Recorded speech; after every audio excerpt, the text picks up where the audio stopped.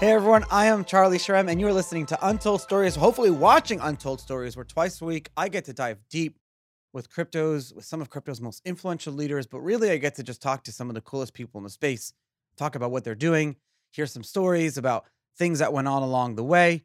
And the show is powered by Blockworks Group, a media production company that without them, I would be very bored every day and you wouldn't be listening to an amazing show. So make sure you check them out at blockworksgroup.io. They have like 20 podcasts in their network. And thank you to all my sponsors and everyone. And Chris, welcome to the show today. This is amazing having you on. Thanks, man. And thanks for having me. This is long overdue. Me and you have pretty epic chats all the time, so I'm glad that we can record it this time. It's a long time coming, and it was so crazy how it all came together, how we first met going back a year ago when COVID first started. And you created a product that reminded me. You launched something, and I'll tell everyone what you launched in a second, but you launched something at a time very it reminded me of the early days of Bitcoin when we were launching products and services that we needed for ourselves. And one of the things a year ago when we were all going under this lockdown and all the conferences were getting canceled and our community and our culture was at risk of being just like trolls on Twitter, you launched Crypto After Dark, which was essentially the ability for hundreds of us. You're talking about like Charlie Lee and Brock Pierce, presidential candidate, myself, and all these people to play poker together, video chat, and then we allowed other people to watch in. And during the crazy lockdowns of COVID, not only was that important for like my mental stability, yours and everyone else's, but it allowed the community to like have something to do during the times when there was not much to do. Yeah, man, you hit it on the head, right? Like I was just craving hanging out with my friends. You know what I That's what it mean? And was. poker's fun. Like I love playing poker, no doubt. But it was more just like being able to talk shop and like every day so many things happen in our space. So it's always just like pick a day. Like I remember, some of the first times we did it, it was when like the first or one of the major like old coin movements, Bitcoin coin movements happened. And we were sitting there chatting for like an hour, like, was this Satoshi? How could it be? You know what I mean? Like all that type of stuff. And then obviously we're razzing each other through it. It's you need it. And Charlie Lee's that's taking all our money. He's so good at poker. It's usual scary how good activity. he is at poker. Yeah, he can play some poker. That's for sure. We actually have had, I think, 26 games so far since COVID really kicked off. So we've been doing them every couple weeks now instead of every week, but it's always fun, man. We gotta get you and Court back on. Yeah, we have to start getting back on the on there. I just get nervous because I'm not very good, and then everyone's watching, and I have to like. I was choking all the time, and then sticking Because around you're 6 hours. with a seven deuce I, pre-flop all in. Like okay, what? so this is what happened. What type of move is that? Brock Pierce offered money. I forgot what it was. He said, "Whoever can beat the table with a 7-2 offsuit, not only wins the pot, but everyone has to give that person like it was like zero point 0.1 Bitcoin or something like that." So I mean, that's like almost a whole Bitcoin that was being thrown around if anyone can beat with a 7-2 offsuit. And I was so close. If you remember, I had it and I pressed so hard and everyone folded. And I forgot who didn't. Was it Brock or was it Charlie? It was Brock that got you. Brock knew it and he stayed in and he beat me. He didn't even And have a good hand. He had like a king 10 or yeah, it something. was nothing. Because you get a flop. Like that's the mistake there. You gotta play it as if you have like an ace king, the flop comes, an ace is there, you keep raising. That's how you win with seven deuce. But going all in pre-flop, anyone would just call it something. It's interesting when you work in this industry and you have the ability to launch a product and a new company and I want to talk about Badger Finance, your newest endeavor in a second. It almost feels like you're walking around with like pocket aces all day. It's like we are the revolution. We know we're doing the right thing. It's like we have pocket aces. You can walk into any bank or any meeting or any building or do anything knowing that like you're walking in with those pocket aces and you're going to kill it no matter what because you work in crypto. Hmm. What do you think You know about what? that? There's two sides to that coin, right, Charlie? You know this better than most. Yes, for sure, but because of how young the industry is, and because of how many barriers are in the industry, just because it's so starkly different from the traditional world, it makes it that much harder to build a sustainable business as well, right? And you Yeah. have these weird pockets of time. We saw it in like early 14, we saw it in 17, we saw even a little bit this summer, where we have certain like bursts, right? And there's Yeah. opportunities not only for businesses to launch, but businesses that are there to take advantage of some of this excitement and almost build a little bit of a war chest to prepare them for the long winters, because winters come so often in an immature space like this. So if you think about companies, like even if you look at the DeFi space today, a lot of people look at Synthetics and Aave and Compound as like some of the leaders in that sector. But Aave, for example, launched during the ICO boom, and same with Synthetics, and they made a lot of really smart decisions along the way around treasury management, around the obviously the product that they're building and the security infrastructure that they're building around it to handle a billion plus in assets. But it was that burst of time, they took advantage, they swiftly acted, which also differentiates some of the good builders from builders that can learn a couple things. And then during the winter, they just kept their head down, focusing, and now they're starting to reap the rewards of that. So that's what's the good side of this, of obviously being in this industry, and the more difficult side, and that's why we see a lot of companies thrive and then have some issues. That's a good point. Treasury management was a big issue during the the ICO, boom and bust, and a lot of companies went under just because they didn't know how to manage the money that came in. That was like a pre-stable coin though. Like Tether wasn't as big. People weren't keeping their money in stable coins. What type of treasury, I mean, have you seen what was successful? What did people do who raised all this money? On this show, we've had a bunch of CEOs of companies that raised money, ICOs that are doing really, really well. Hell, some of my sponsors are companies that launched out of 2017 ICO that are still growing and doing really well today. And it really all came down to treasury management, is managing your company's financing or finances or your own like internal finances. No one really talks about that. It's a massive, massive piece that isn't really talked about. And I'll be honest with you, Charlie, and this is nothing, against any companies that did well during that time in terms of treasury management. But when price action is so fast and so vicious up and down, you almost need to get lucky in an extent, right? Yeah. Like a lot of these companies that took money off the table, in December, early January of 18, and like took a substantial off the table amount off the table, or started slowly trickling into like April, May. They're the ones that were able to weather the storm because they had tons of dough, right? But folks that kind of just said, hey, you know what, it's only been a few months, there's no way this is going to go back down 95% like it did. And in some instances, a lot of these projects too relied on the treasury of their coin that they literally Yeah. just invented out of thin air, and they just went down like 99.9. So I'd say the underlying success stories were probably folks that diversified out of their own assets to an extent into Bitcoin and ETH, either then hedged that or got out of that position into stablecoin, and then just managed their way up. But I think Synthetics is a great example. I don't know the details about what they did with their treasury, but recently this year, they publicly became a DAO, a decentralized autonomous organization, and and they put their assets into that DAO, and they had $150 million in the treasury. And I Wow. think they raised something like 20 or 30 million or something like that. I can't remember, and don't quote that, but that's an example of a company that only built a great product that people are using, a great fierce community, and then as well manage their treasury. And like I said, now they're reaping the rewards of it. There were a lot of projects back then that I forgot about. I remember there was one like Economy or something that was supposed to be a DAO to invest in other coins and tokens, and it's just There's so many. there were so many. Me and you touched base a little bit back then because I was in Toronto and I was consulting for Jax and Anthony Diorio, and I know you guys were hooking up then too. And that was the time of like Syndicator and like Poet and Musiconomy or whatever. Like there was a bunch that were coming out around that time.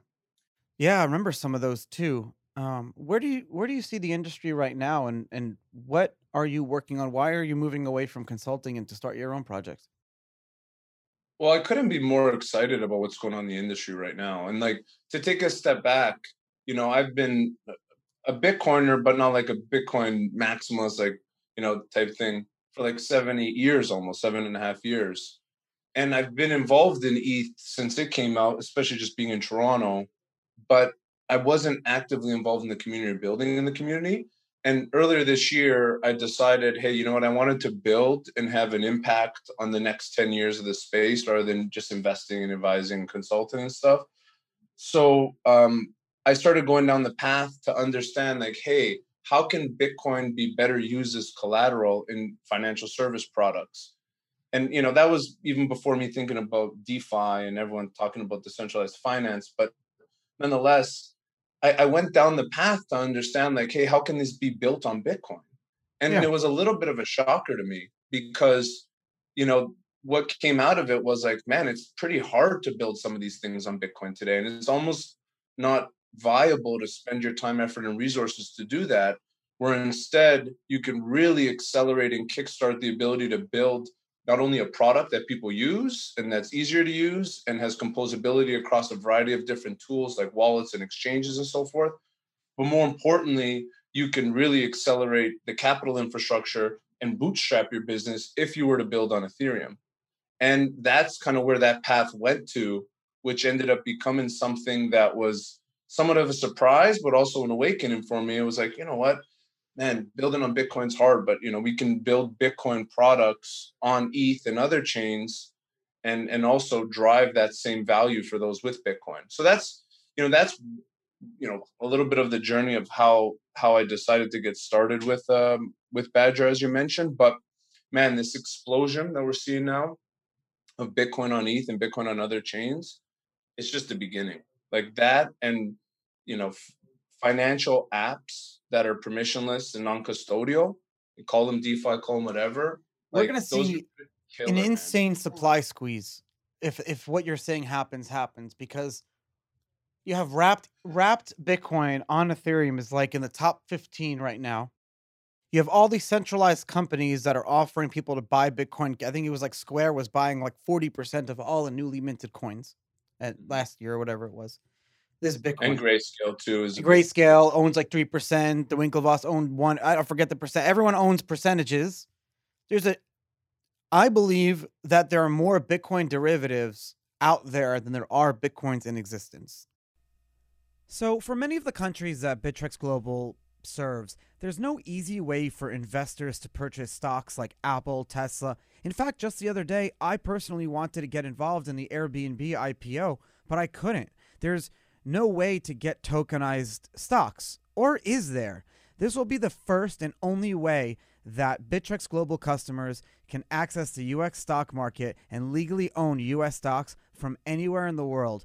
Tokenized stocks. It is so cool. So these shares are tokenized, and it's possible to buy like a fractionized portion of a stock. So, for example, like Berkshire Hathaway, I think trades at $300,000 a share. Now through Bittrex Global, you can actually just buy $300 worth or $500 worth or even $1 worth of a stock. And then these tokenized stocks are legally bound to the stock itself, and it trades exactly like the stock does. It's beautiful. It's actually what blockchain is supposed to do. It's why we're here in the first place. This is bringing about the next level of these like credit and capital markets, and it's allowing global people all over the world to participate in some of the coolest companies that are based in America today, or even companies around the world. Like I could see so many different applications of this one utility. Stocks on the U.S. stock market only trade between like 9:30 a.m. and 4 p.m. Just the other day I had to Google that because I don't even know that. But because these assets are tokenized, they're going to trade 24 hours a day. And not only that, like individual stocks, but investors can also invest in the whole like S&P 500. They can get into all these indexes just through Bittrex Global's tokenized stock. It's so cool. Make sure you check out global.bittrex.com/discover/tokenized-stocks. We're going to have it in our show notes. This is one of the front-running new on the front lines application of blockchain technology, and you guys are going to have so much fun with it. If you think you can predict the most accurate price for Bitcoin on February 1st, 2021, my sponsor, BitCasino, is offering the 10 closest predictions, a big Bitcoin prize pool. You heard that right. If you are within the top 10 people to predict the closest price to where Bitcoin is going to be on February 1st, 2021, you will win Bitcoin. The information is in the show notes. My sponsor, BitCasino, they are amazing. They are offering it from now until January 28th when the promotion ends. Every day, they're only allowing 25 predictions to be had, so it's not like a lot of people can get in there. Remember, prediction, February 1st, 2021. It ends January 28th. I'm literally going to go in there and do it right now. There's no reason not to. BitCasino, my sponsor, link in the show notes. Check it out. When I talk to a lot of people and they say, yeah, Charlie, I bought Bitcoin, I bought Bitcoin, I bought Bitcoin, I bought Bitcoin. Everyone's been telling me the past few months about Bitcoin. Great. Where is it? It's in the Cash App. It's here. It's there. No one's doing it on their own wallets. Some of them are using exchanges, but I don't know anyone keeping Bitcoin on their BitPay wallet or something. No one's keeping on the non-custodial wallet. Trezor, Ledger. You don't hear about hardware wallets. Everyone. So you're going to see, while yes, maybe. Is that where it goes though, Charlie? Is that where it's going to go? That's what I'm seeing because people don't. No one's talking about it. And honestly, in my history, the things that no one's talking about that I'm talking about are kind of the things that happen. And I hate to say that, but I kind of see the writing on the wall right now a little bit. And I think you'll see, it's not going to be like bankruptcies like Mt. Gox, like with Cred or whatever, that happened last week. Chapter 11 bankruptcy. My sources tell me that there was actually an insider situation there and a lot of people, whatever happened there. But, you're going to see a lot of people are keeping all these ICOs and we've developed our own credit and capital markets. So now we have our own banks for our industry.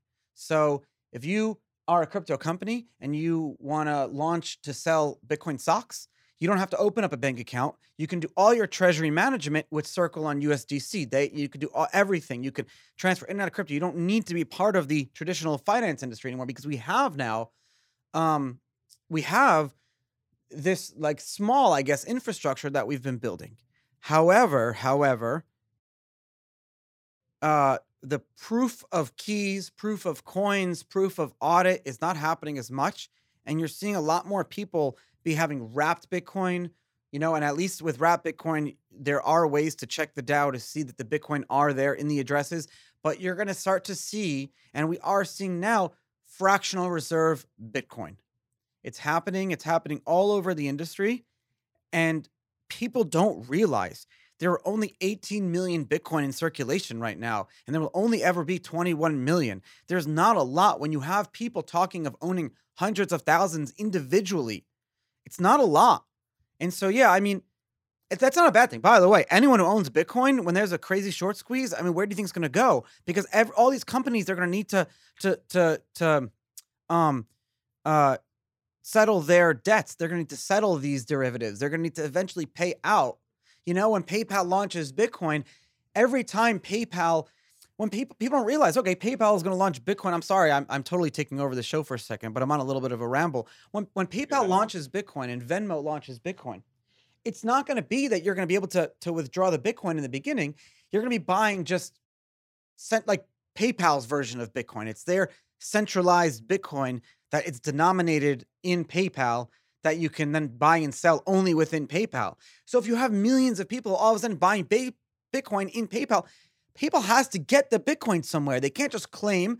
But what's going to happen is PayPal is going to work with a company, Paxos, who's going to claim to have the Bitcoin. And it's just going to be like all these companies, derivatives, and it's just going to be a crazy supply squeeze with Bitcoin. It's going to be so crazy that even owning one Bitcoin, people will kill each other over that soon. It's a crazy world. I agree with you, Charlie. And I think that's like the inevitable when you have a fixed supply, right? This is the shit that we talk about on poker, by the way, and I miss it. But you know what, dude? It's so true, and it's I think that's where we're gonna go. Do I like that?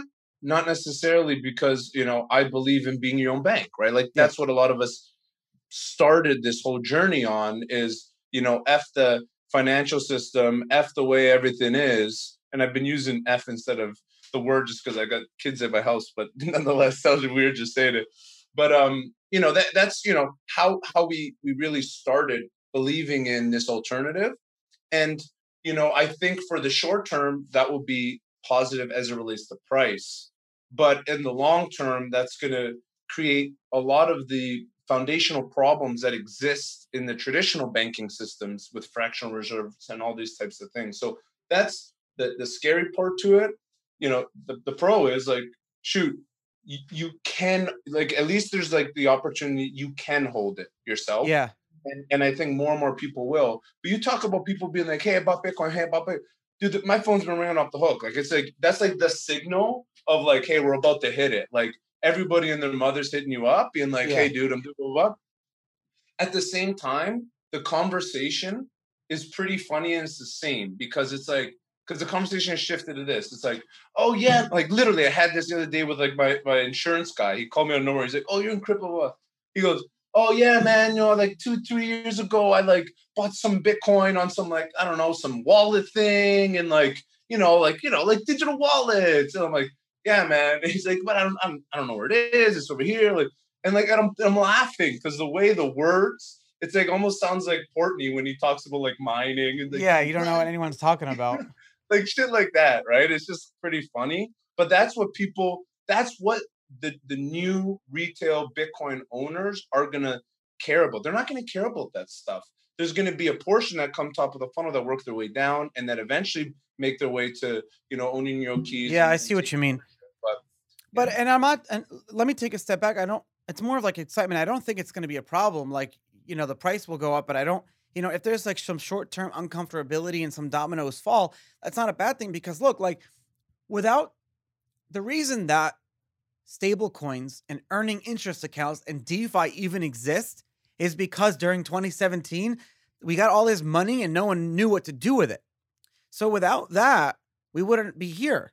So without the problems that are going to come out of DeFi, we won't have the next, whatever the next is. You just have to make sure, not you, but everyone who's listening has to make sure that you are properly hedged and you could weather the storm and you can make sure, because listen, like increased volatility and the Bitcoin price going up is amazing and it's exciting. But when you've been through like a bunch of these, it's so exhausting and Mhm. uh And you stressful. make so many mistakes, right? Like, I So many actually was thinking mistakes. about this yesterday.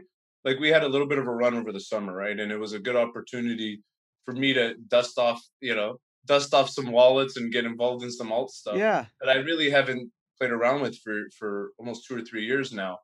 But I went through this strategy process of like identifying, okay, what are my investment criterion rules, and what I learned from the run a few years ago, and then that was a predicator of the run a few years before that. But one thing that you said there that I also want to make a clear differentiation behind, like when we talk about PayPal and some of the stuff happening there, that's definitely not DeFi, right? DeFi is being used as, I'm not saying you're using it, but in general, everyone's just throwing around Yeah. DeFi as like this term and it's hot and all this stuff. But when you talk about what happened, with Cred recently and some of the things people have said about Celsius and the patches, stuff like that, that's really the line in the sand to show the difference between DeFi and centralized custody and potential issues that can come with centralization of digital assets. With DeFi, yes, there's underlying smart contract risks that most people won't even be able to wrap their head around because of the complexity of it. And that's a very big risk. In some instances, you're better off trusting centralized parties than you are smart contracts, right? And then the underlying, But then they fall blockchain. too. So there's like risk with that. Of course, there's enormous amounts of risk everywhere. Like, let's just call a spade a spade.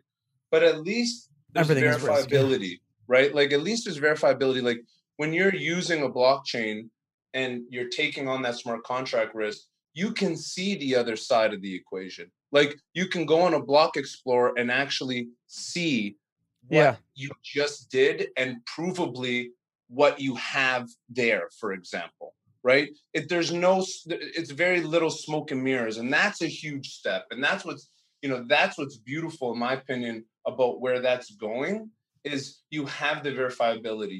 You have that transparency in a financial transaction where in most instances, as obviously in the traditional world, you don't. But even in some of the more centralized like exchanges, you don't see shit. You don't see what's on the other side, right? You have no visibility into that stuff. What do you think of some of these like centralized DeFi platforms or exchanges and some of the DeFi ones? You don't have to mention them specifically, but people are nervous. There, some issues that Right, people get. rightfully so, right? Like it's new tech. It's new. Like, okay, talk centralized, talk decentralized. On the centralized side, you're trusting in most instances startups. Okay, forget what industry you're in. It's really what it is. Now you're trusting in an immature industry that has had a pretty precarious, history as it relates to the players behind it and the businesses and things along those lines. So when that's the case, and you're looking at these centralized parties, like that's going to be risky, right? On the decentralized side, you have new tech, new smart contract software, new teams, anonymous people behind it. You're missing some of the visibility into the people behind it that you see in the centralized world. So all of it is extremely risky. And that's why I believe we are far away from, retail usage, especially on the DeFi side. But I'll tell you, once again, I had a conversation just a few days ago. I bought Bitcoin a few years ago, not that much, 5 grand. I have it sitting around. A friend told me I can earn some interest on it. 8%, 7%. Like shit, I get 1% from the bank. Like that narrative right there, Charlie, that's a killer narrative for the next run. But people are still, I agree with you. All these guys are going to integrate it. But is it that they're seeing that they can earn interest on their Bitcoin, or do they want to earn interest on stable coins? Because Bitcoin's volatility, as much as it goes up, it's still going down. Just the other day, I was like, Bitcoin was going up to 15,000, and I was talking to someone who was so excited, and of course he was like, "Yeah, but wasn't it at 20,000 at one point?" So until you hit that stigma of breaking 20,000, the volatility is still an issue for people. DeFi, people like stable coins. And there's the problem is with and you tell me, like, I don't know is there a mechanism to earn on your stable coins without trusting a centralized party? Is there a DAO that you can just drop USDC in and earn, compounding interest on chain without trusting a centralized party? That's what we need. There's many actually. And I would argue the biggest players in the DeFi space. So if you were to go on DeFiPulse.com, it'll list. I'm gonna go to the site. Yeah, you go on DeFiPulse.com, it'll list the top DeFi projects by TVL, total value locked. So that's how much assets are sitting on those $12 billion. There's $12 billion, which I think is up from under $1 billion in January of this year, to put in perspective. But this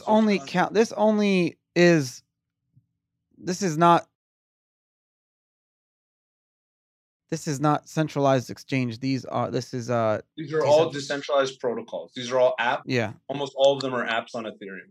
Okay. So these are apps on Ethereum. Uniswap, which I'm sure everyone's heard of, they have 3 billion plus in assets on their platform. Compound, Aave, Synthetics, Curve, Yearn Finance. These are the names that you'll hear consistently, and you'll see at the top of the list. Some of these protocols are new, like Curve and Yearn, but Compound, Aave, and Synthetics, and Uniswap, 2-3 years of battle-tested smart contracts. They have insurance layers that you can acquire on top of them now. But on all of these, you can deposit stablecoin, and you can borrow. Well, Uniswap you can't, but you can earn interest for the most part in some form or fashion, or yield through these applications. Uniswap, you earn a percentage of the fees. You can get some Uniswap token for participating in pools and so forth. But Compound, for example, you can lend USDC. You can get interest on it. It's all on chain. It's all verifiable. And there's billions of dollars that have passed through the smart contracts over the last few years. So it's there. It's happening. It's exploded this year from 1 billion to 13 billion, or whatever the number is today. And I think that's just the tip of the iceberg. And then that lends itself to Bitcoin on Ethereum, like why has that exploded? Yeah. Well, people have a bunch of Bitcoin sitting around and it's just doing nothing for them. And they definitely don't see the value in for 2 or 3% interest, for 5% interest, even eight, KYCing and then lending it out to a centralized party without visibility into what they're doing with it. Because our industry is so young and so tech oriented, more people are comfortable taking those Bitcoin, wrapping them, putting them on Ethereum, Yeah. and then using smart contracts and decentralized applications to earn higher yield. So it's a risk and reward type thing. But that's why Bitcoin's exploded from 1,000 Bitcoin to I don't even know 100,000, 150,000 Bitcoin that sit on Ethereum today. I'm like just looking at the DeFi rate right now, and it's just insane. Do you think we'll see like so okay, so let's go so I want to bring this all together with Badger. So with Badger, like the first line whenever anyone checks it out, this is not a company, it's a community. So tell me why that's so important for you to make that your first line. But then when it comes to like bringing some of these things to some of the Bitcoin aspects to Ethereum and to DeFi, what are we talking about specifically? What do people want to see? Well, we'll start with the community piece. So the call it a business, call it whatever you want, but this is a new frontier in what the world's going to be like moving forward. But nonetheless, it's a DAO, it's a decentralized autonomous organization. It's not a legal entity. It's not legal. There's no company behind it whatsoever. Not that it's not legal. It's not a legal entity, excuse me. And it's essentially a bunch of software products that sit on a blockchain, and there's tokens that decide what those software products do. And I say it's not a community, it's a company, because without a community of people passionate that are participating in deciding which project, what products, which features, which fees, how you manage the treasury, what the operations are, how you vote on these different things by using the token that represents that business, nothing will happen. It'll literally just go into oblivion.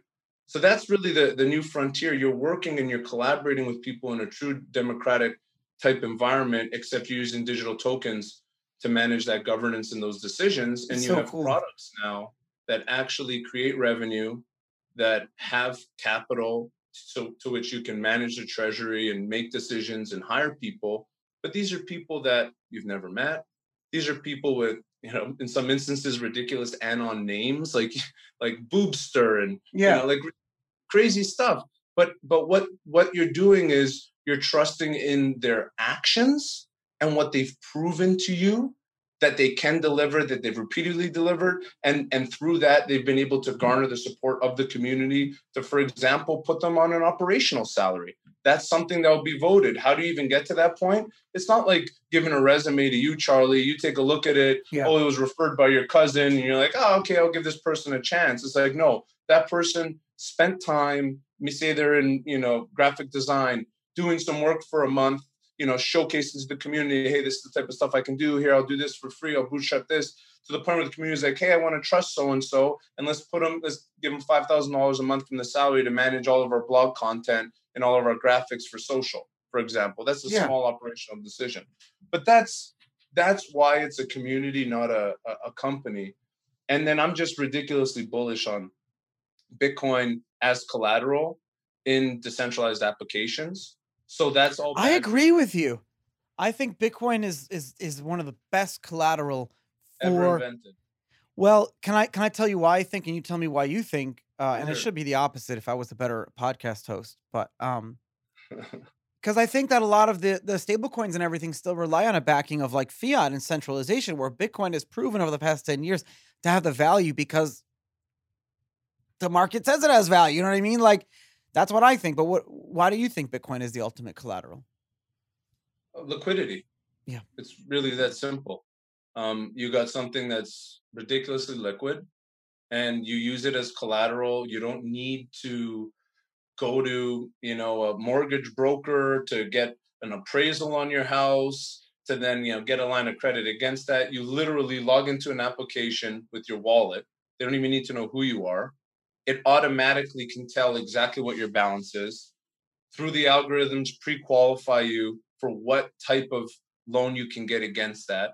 You literally click a button, and within seconds, for pennies, you've now funded this, and then you've also immediately received the loan, as an example, right? Yep. Like that's like, I don't know, and you can do that. It doesn't matter where you are in the world. You can be on your computer, you can be on your phone in the middle of nowhere, right? Like this is true finance. Like this is what it looks like in the future, and that's why Bitcoin, being the king of all digital assets, and the one that I believe has the best chance to become money in the long term.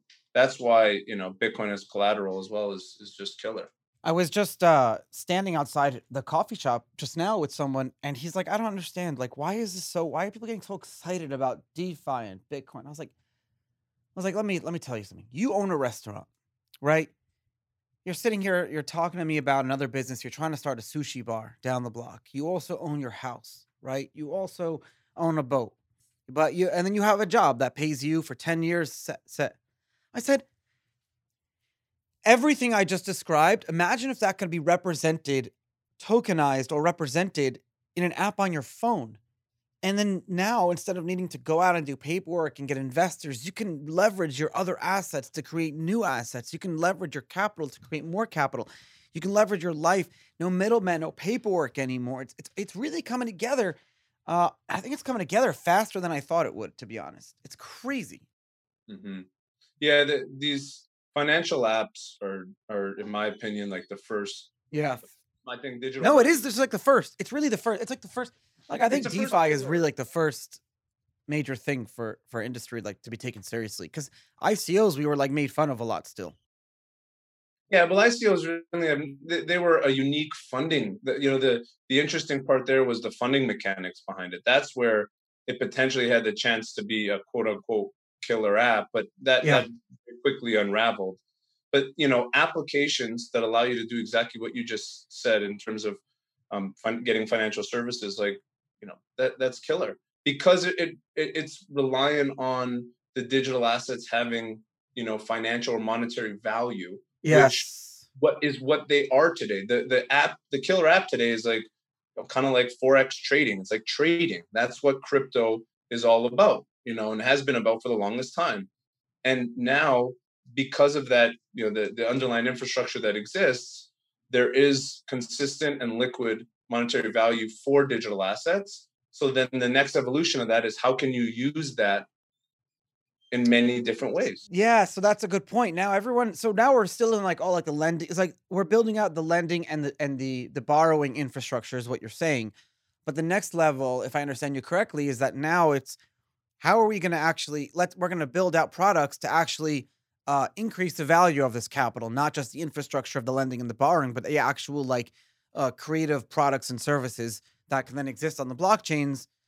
We can then charge, or it can grow outside, bring other people more in, and that's exciting because I'd love to see insurance products built off Ethereum. I'd love to see my homeowner's insurance not be paperwork. I'd love to see someone launch a hurricane insurance that was DAO based. Like that would be brilliant. Why hasn't anyone done that yet?